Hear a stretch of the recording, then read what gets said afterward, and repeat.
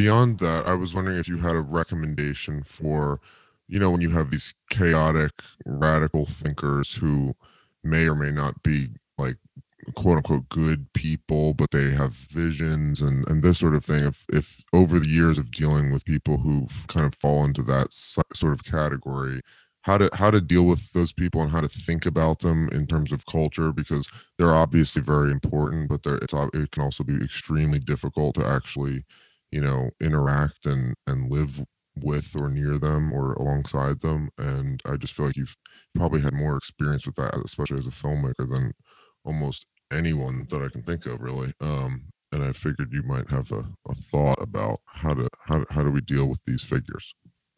I was saying that I can just tell you how I've regarded them, and how I've handled them, which is that I see them as impossible visionaries. And I think that the reason I call them that is because they're taking on something that we can't see at the time. And so they have to withstand the doubt and ridicule of the current culture and the people around them. And in order to sort of fortify themselves in that way and do that, they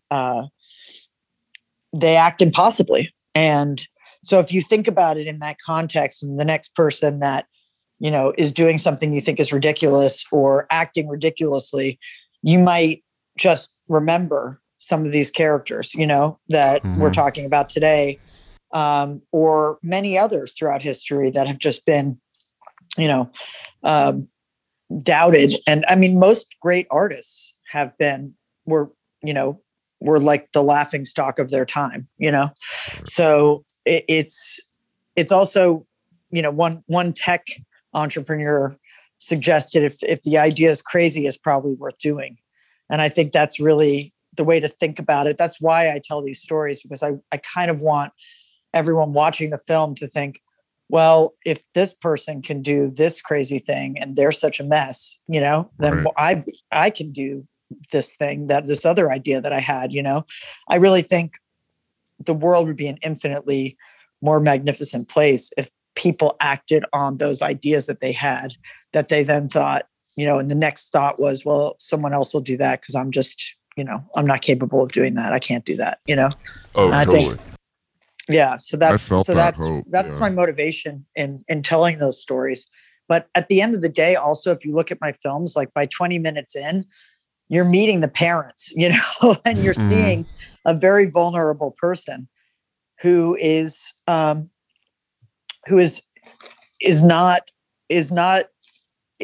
okay, like is not well adjusted in this world, is suffering, is in pain because of needing something that they didn't receive. And that is the case in each of my films. Like there's usually some family, and for most of us, there's something in our family that has been really challenging in our childhood that we haven't processed, etc.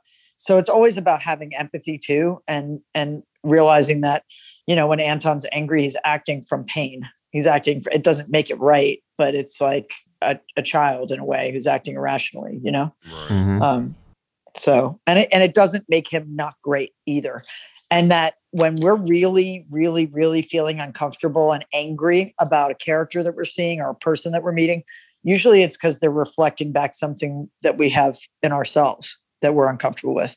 So it's like, yeah, you may not like that Josh is like, trying to get famous with all of these, parties that he's doing in Manhattan or whatever. But, Russell Brand's journey might make you uncomfortable, but why don't you look at your own behavior, also, and look at that pretty picture you posted that you think you look good in, and then count how many times you checked to see how many people liked it, Exactly. Right. Yeah.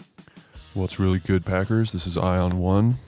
We're back this time with director Ondi Timoner, director of documentaries We Live in Public, whose subject Josh Harris you should know well if you listen to this podcast, as well as Dig, and director of the newly released biopic Mapplethorpe, Director's Cut, and countless other movies. And we go in as always. We talk about Josh Harris. We talk about the Dandy Warhols and the Brian Jonestown Massacre and Robert Mapplethorpe and everything in between. So if you want to hear the rest, go to patreon.com/theionpack. You already know. Patreon.